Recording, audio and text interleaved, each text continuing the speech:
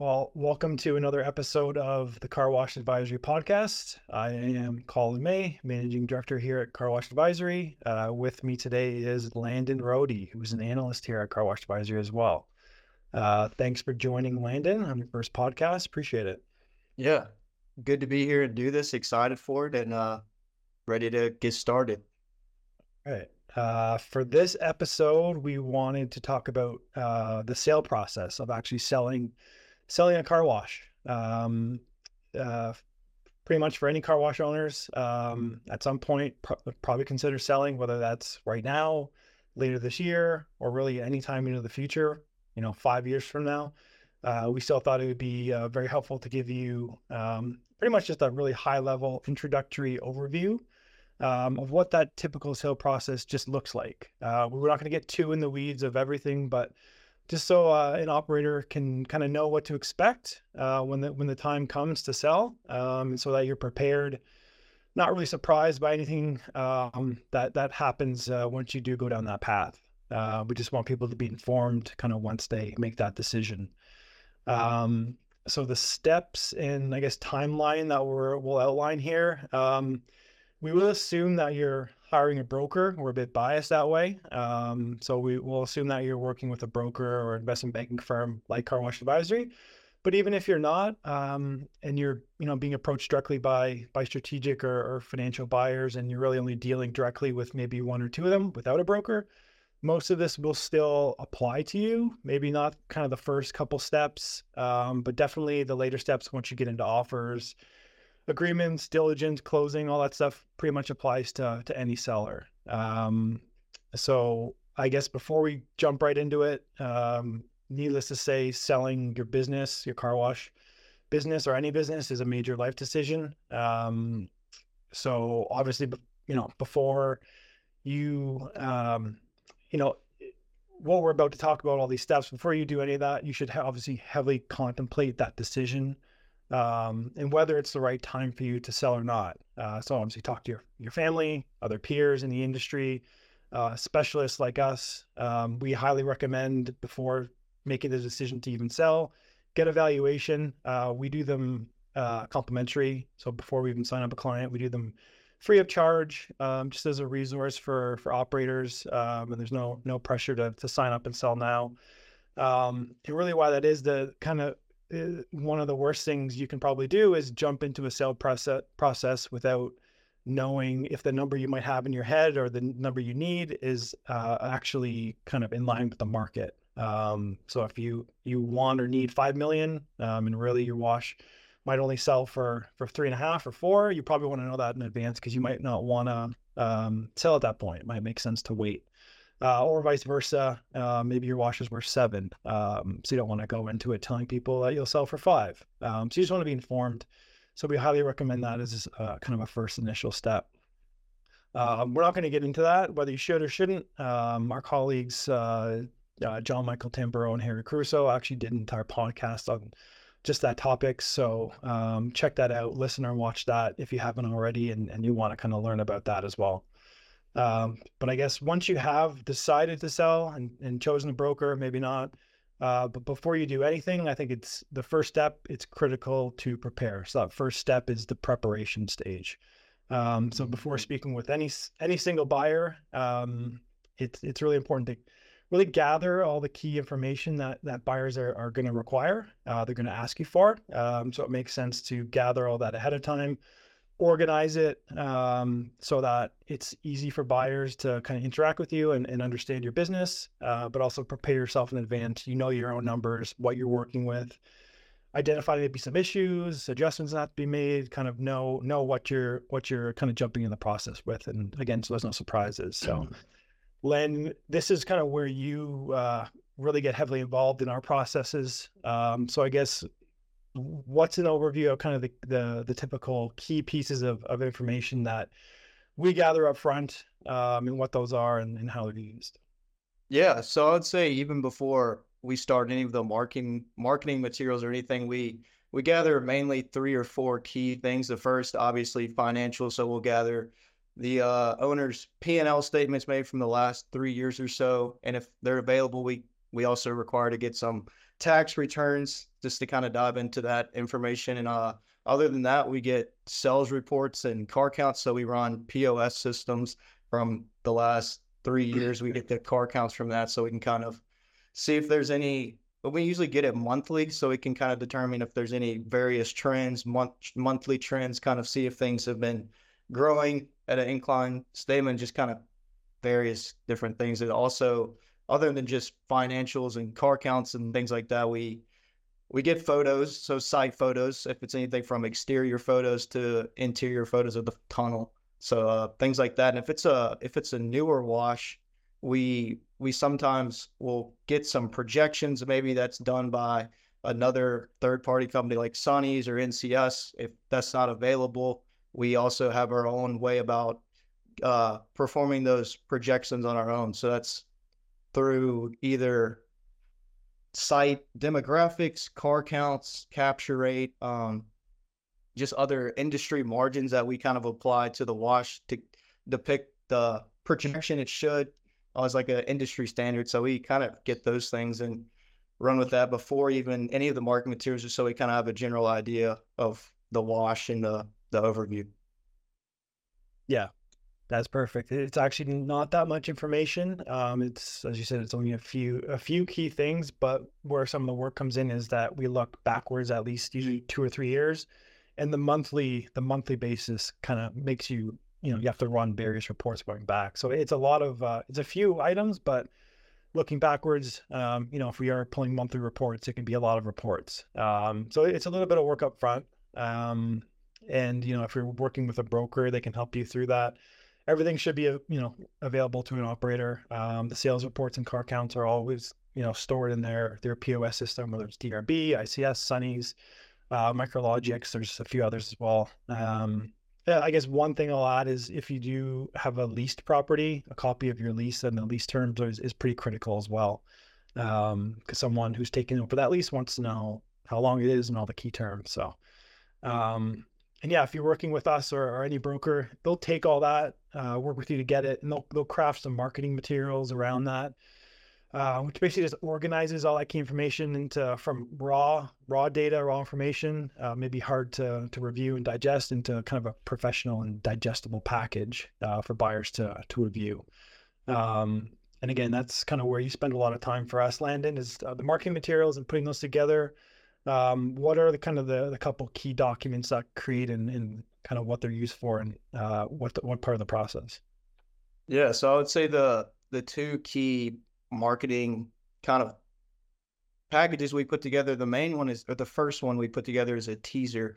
So that's it's a 1-page concise brief document it's completely anonymous, so doesn't depict the wash. It kind of gives a brief opportunity overview of the site, the state that it's located in, maybe some brief financial information like the revenue for the past few years, EBITDA, the margins. Kind of gives you enough information to be interested, but not give away any of the concrete details of what the company is, what the wash is, where it's located. So it just kind of brings the main interest together. And that's what we send out initially to a large group of buyers, just to see if there's initial interest. And then once there is an NDA signed and we create a SIM, and a SIM's the not more important, but it's the larger marketing deck that we create with very, very in-depth detail on kind of everything that you would need to make a decision if you want to pursue this wash or not. It's gonna include in-depth financial information, all the site details, plans, some info on management structure, a bunch of photos and layout of the wash. It's also gonna include a competition summary, so see kind of the competition around the area, and just kind of most of the information that you need before kind of making a decision whether to dive in or not. But I would say that's the two kind of key marketing materials that we make. Yeah, that's exactly it. And then still during this preparation phase, as all that's going on, gathering information, creating materials. I can't speak for other brokers or other advisors, but Car Wash Advisory will build a very detailed buyer list. So the people that we're going to go out and contact, We build that in advance. We show it to our clients. We give it to them. Let them have a chance to review and kind of comment or adjust it if they really want. But we pull that from numerous, a handful of different sources. And again, that's where you spend a lot of your time, Landon. So Yeah. where are the main kind of sources that we're building, buyer lists from? And then, what's the typical kind of size you'd say of our buyer list on a deal? Yeah. So like you said, it comes from various different kind of opportunities. I mean, we have a database on our own that we've built out over the last few years, just from people inbound calling saying like, hey, I'm looking for opportunities in XYZ markets this size opportunity. It can be strategics, people that own car washes in the market that were selling a wash, could be PE groups that either own or are looking to own car washes, individual buyers, maybe previous real estate investors or high net worth individuals that are looking to get into space. So we kind of have that already pre-built out with, I would say, just those in general, kind of depending on market and size and what the deal is. It's anywhere from, I would say, 200 to 300 people from that. And then wherever the wash is, we usually do a manual scan of, say, 100-mile radius and kind of scan for any washes around the region, look on Google Maps and other resources just for washes that we don't have in our database that we haven't connected with. And then we'll call those and see if there's any interest in being added into the process, if there's any interest in expanding or kind of what they're looking for. So we'll do a lot of manual search as well. And then that's pretty much how we build the buyer list. So it's a mix internal, what we already have, and then a lot of searching and looking and connecting the dots to what we don't have. Yeah, we, as you mentioned, we have a very detailed database. We get contacted almost daily by buyers, private equity firms, individuals, just wanting to see car washes for sale. But we don't pretend like we know every single buyer in the country. So we do have, ways to go out and, Landon spends a lot of hours on Google kind of manually finding these buyers, because we really don't want to leave any stone unturned. And we don't want to make any assumptions on who the buyer will be, and just say, oh, it's in this market, this type of wash. Oh, this person's going to be the buyer for sure. Mm-hmm. Actually, in I'd say at least half, probably more than 50% of our deals, a buyer is someone who we didn't know going into it, or someone who you would have never guessed. It could kind of come out of nowhere and show some interest. It's not always the large strategic that's nearby. In fact, as the markets change, it's usually not. It's someone who you would never guess. So we try to cast a wide net. As Landon mentioned a minute ago, we don't, when we do blast it out or start contacting buyers, we don't have, car wash XYZ name on it. It's anonymous, doesn't say the name, doesn't say the address. Usually it'll just say the state. And if it's a larger package, where, 10 sites in, whatever state, could be obvious to someone, we'll say the region. So Southeast, Northeast, Mid-Atlantic, just so it's truly anonymous. I guess to sum up that preparation stage, all of that, it's a lot of work. We do most of it, thankfully. It's usually anywhere from 2 to 3 weeks in totality to kind of prep for marketing.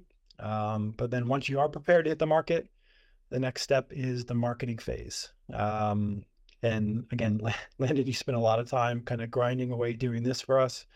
So once we do, get the thumbs up from our client and kind of click that launch button, so to speak, kind of what is that very high level, overview of that marketing process? How does that look from the point where decide to start contacting buyers, kind of up until, I guess, an offer?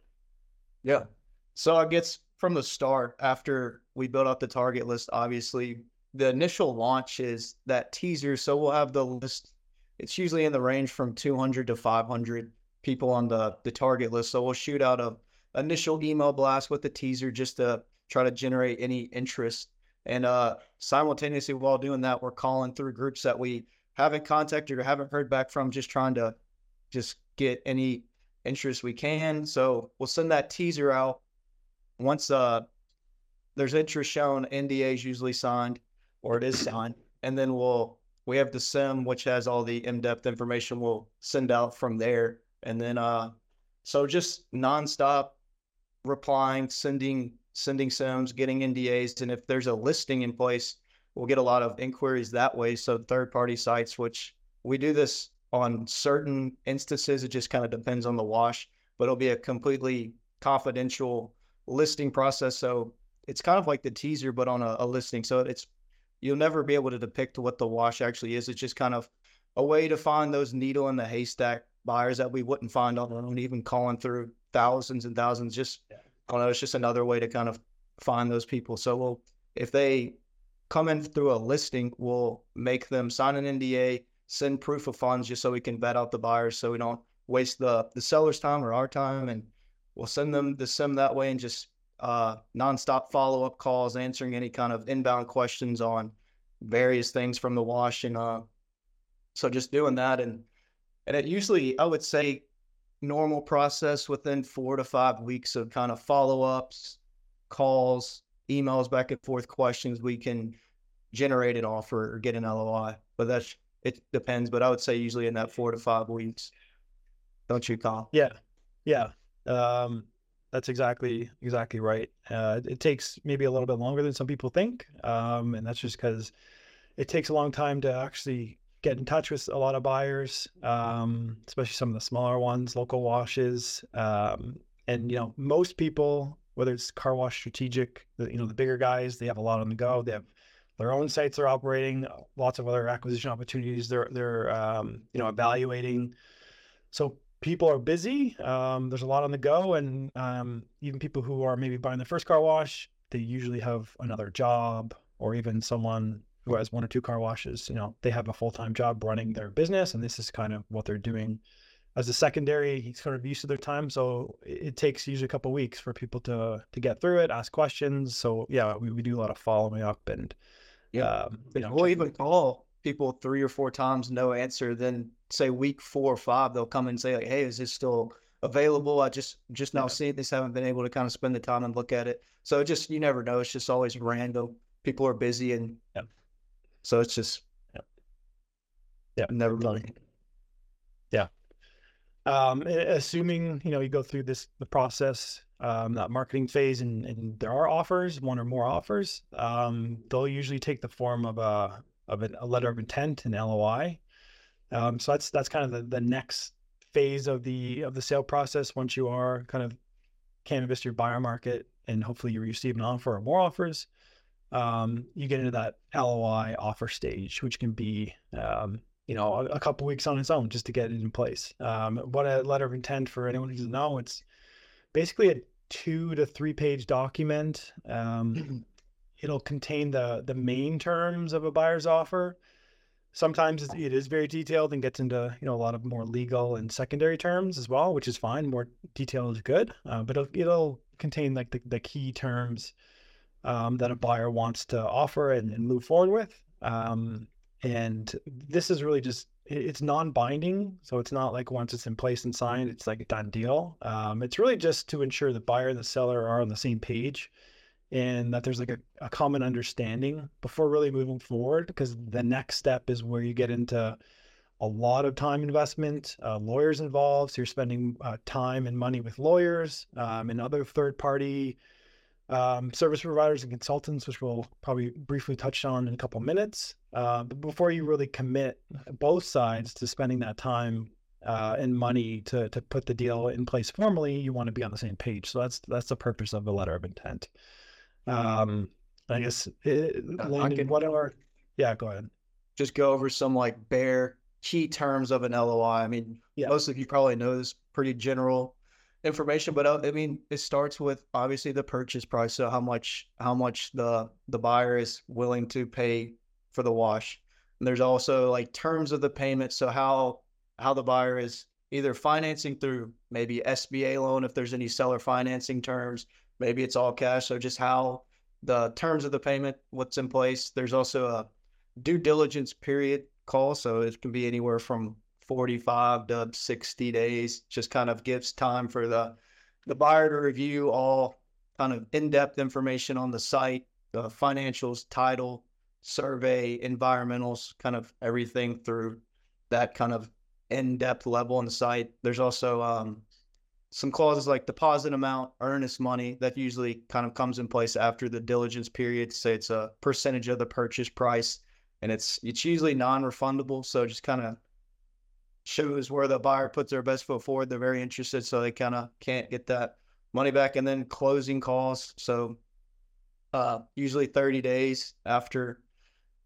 diligence is in place, and there's sometimes an extension in there. It's usually just in there for give time for the buyer to obtain financing and whatnot. But that, and there's other specific clauses for different cases, such as like non-competes, holdbacks. It just depends on. But those what I would say are the bare bones, just kind of average LOI terms.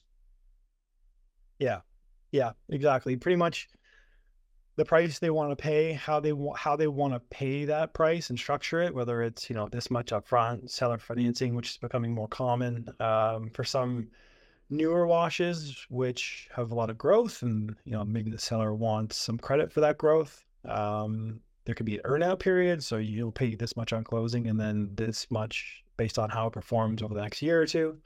So how they want to structure it. And then, the timeline, how long they expect it to take from now until closing. And then some holdback on other things that you mentioned as secondary terms, but still very important. I guess, on the holdback, that's actually one that maybe the most common surprise for a lot of sellers. It's basically money that's held back on closing.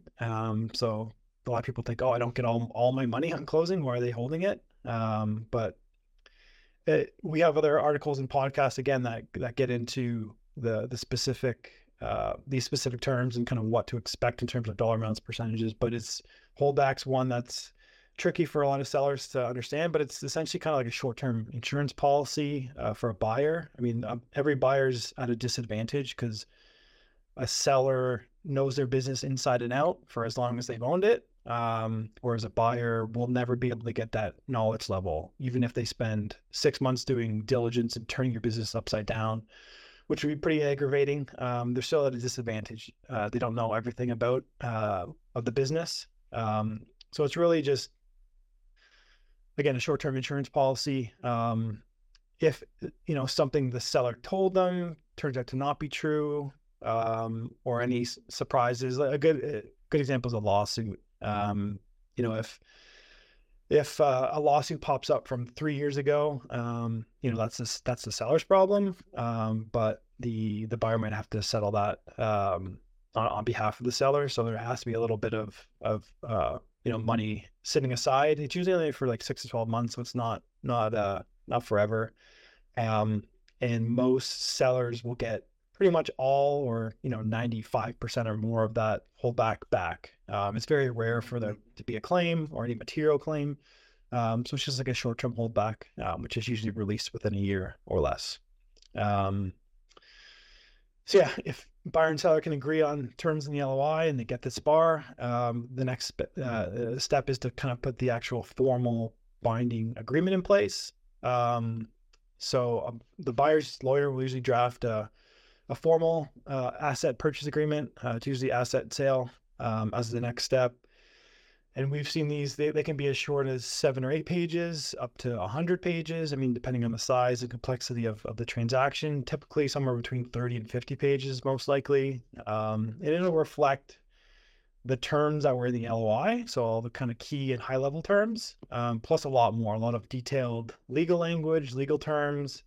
So it's really important to have a really good lawyer when you're gonna do a sale process, just for this part of the process. The legal knowledge becomes pretty in depth here, so you want a good lawyer, ideally with experience with similar transactions, hopefully sale of a business transaction, but at least commercial real estate transaction at the very least. So again, we won't get into all the details of an asset purchase agreement. There's way too much to cover there. That's a topic on its own. And, our colleague, John Michael Timborough, wrote an article about this. And then there's also a podcast we did recently about it. So check that out if you want to dig into the details there. But The typical timeline to get an agreement in place really depends. It can be anywhere from 2 up to 4 weeks. We've even seen if there's a lot of complexity, maybe lawyers are a bit slow or vacation or whatever. So it can take up to a month to actually get that in place. So you want to have good lawyers that can do it quickly. And hopefully, if you got all this way, agreement's been drafted, signed, put in place. At that point, usually trigger the due diligence period. So upon signing, that's when the buyer will start its diligence. I think as Landon mentioned a few minutes ago, usually about 45 to 60 days that takes. And it basically involves a very detailed review of the business in depth by the buyer, even more than they've done kind of to date in the process, and a pretty detailed and intensive information exchange. So large buyer list. So I guess, Landon, what can a seller expect in terms of the information they're going to have to provide at this stage? I guess just some examples, because there are, numerous items that will be Yeah. requested. One of the some of the most common, I guess. And I would say, there's usually, I would say, anywhere from 12 to 15 kind of items that buyers request. And this can be a lot for just to send Jamble to a seller. So me and Colin usually put together like a diligence checklist. So we have in a data room shared with both parties, kind of an Excel sheet with the schedule of everything mapped out. So we can see what's been sent, what's been completed, what still needs to be sent over. And this can include anything from side items such as like surveys or property condition reports, environmentals, certificates of occupancy, like just to name a few. Then there's some financial information. So previous tax returns, maybe employee payroll benefits, kind of that. Insurance policies, another one. P&L statements. And then there's some other like additional items such as like outstanding gift card balances. We've seen that one come up a lot.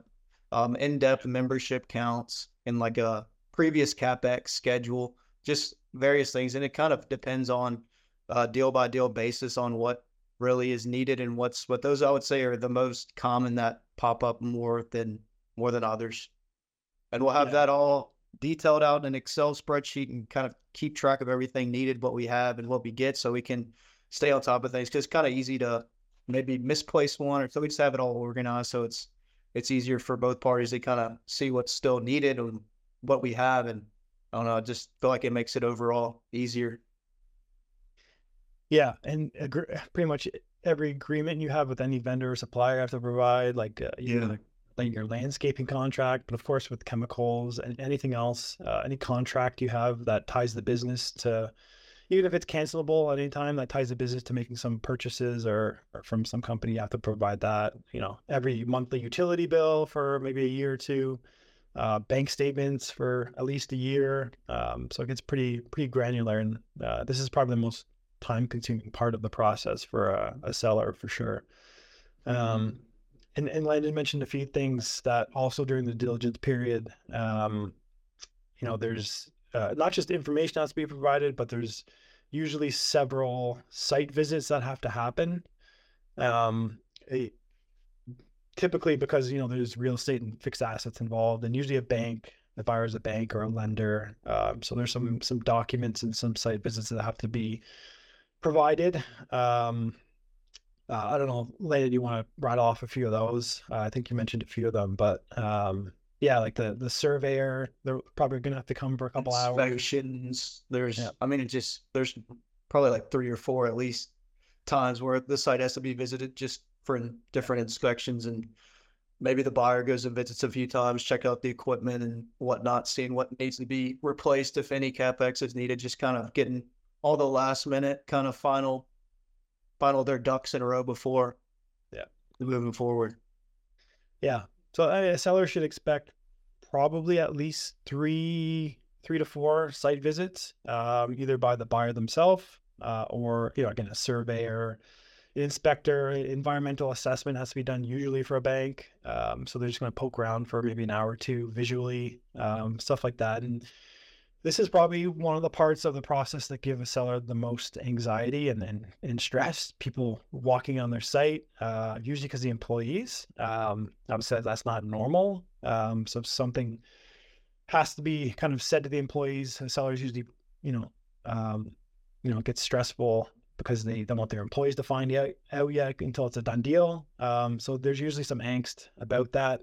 There's ways you can get around it. The most common we like to use in terms of a backstory is, the seller can tell his employees that they are doing a refinance with their bank or new bank for their mortgage or their debt they have on the property, which is usually a good excuse. And employees will understand that, okay, the surveyor's coming because the bank needs this because he's, refinancing his mortgage. So that's usually a good way to kind of put a backstory in place for your employees, and it usually works. We've pretty much seen in almost all cases that there's never any issues with the employees. So that whole diligence period, again, is 45 to 60 days. It can be longer, especially, if it's a 20 site, 30 site chain. Could be 90, 120 days, just for the volume of stuff that has to get done, to put it simply.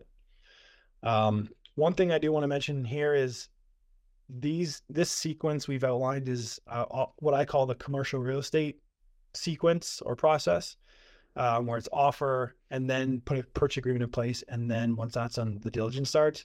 There's also what I call the private equity way, which is normal and common. And it's basically once an LOI is in place, the diligence period will start right then. And once they're maybe 2 or 3 weeks into the diligence period, they'll start drafting or have drafted that first draft of the purchase agreement. So basically diligence and the agreement get done at the same time, which can actually save a bit of time. But it's just the way private equity companies work, most of them. So outside of car washes, outside of real estate, that's actually probably the most common way. 80 to 90% of the time, that's how it's done. So if that does happen to a seller, that just know that is normal. And there are some big car wash companies that still do that. The ones that are private equity backed, some of them still operate that way, which again, completely normal. And there's pros and cons to each kind of process type. And then I guess if you've gone through all of this, you're kind of got through diligence. The buyer still, there's been no deal killers that have come up. We have a podcast on that too. Check it out. If nothing's come up, the buyer still wants to move forward with the closing and the purchase of the car wash. There will be at that point a closing period.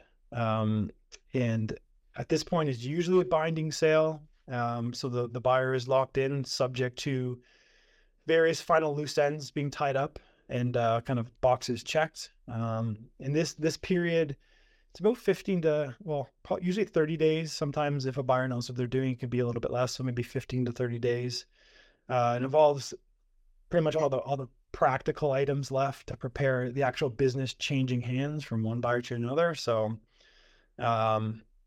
employees being put onto a new payroll system so they can get paid, the week after the closing, switching over to a new POS system, or the buyer setting up their own account with DRB or ACS or Sunny's, so they can actually, operate the business the day after closing, getting their insurance in place. The seller will have to talk to the bank and actually get a debt payoff letter, which is basically assures the buyer that the debt's going to be paid off in what amount. And lots of other paperwork, deeds, bills of sale, non-competes, all kinds of other stuff. Just to actually consummate the transaction, make sure everything's set up for the business to keep running the day after closing the way it did the day before closing. It's usually pretty seamless, hopefully. Again, it is pretty quick, 2 to 4 weeks usually. Everyone's kind of charging to get the deal done at that point. So I guess to summarize that, overall, that's about 4 to 6 months is the whole process, beginning to end. You should probably budget if you're going to get into a sale process. So yeah, that's pretty high level. We didn't want to get too in the weeds with any parts of that. So it's probably a good place to end, conclude this episode. Hopefully, listeners and watchers, viewers found it helpful. If anyone wants to continue the conversation with Landon or I, maybe get it more in the weeds on any part of that process or the whole process, feel free to get in touch with us with any questions. You can reach out. We're available anytime, so reach out. You can go through our website. We have a main number you can call in. Get in touch with us that way. There is a person that will answer that phone. Shout out Tony. We do have an actual person answering. She'll get you in touch with us. Or if you want to reach out direct, my email is colin@carwashadvisory.com, COLIN. Landon's LANDON at carwashadvisory.com. Reach out to us by email if you want to chat, set up a call. I guess other than that, unless you have anything, Landon, I guess keep sending us feedback and topics to discuss. And thanks for listening. Thank y'all.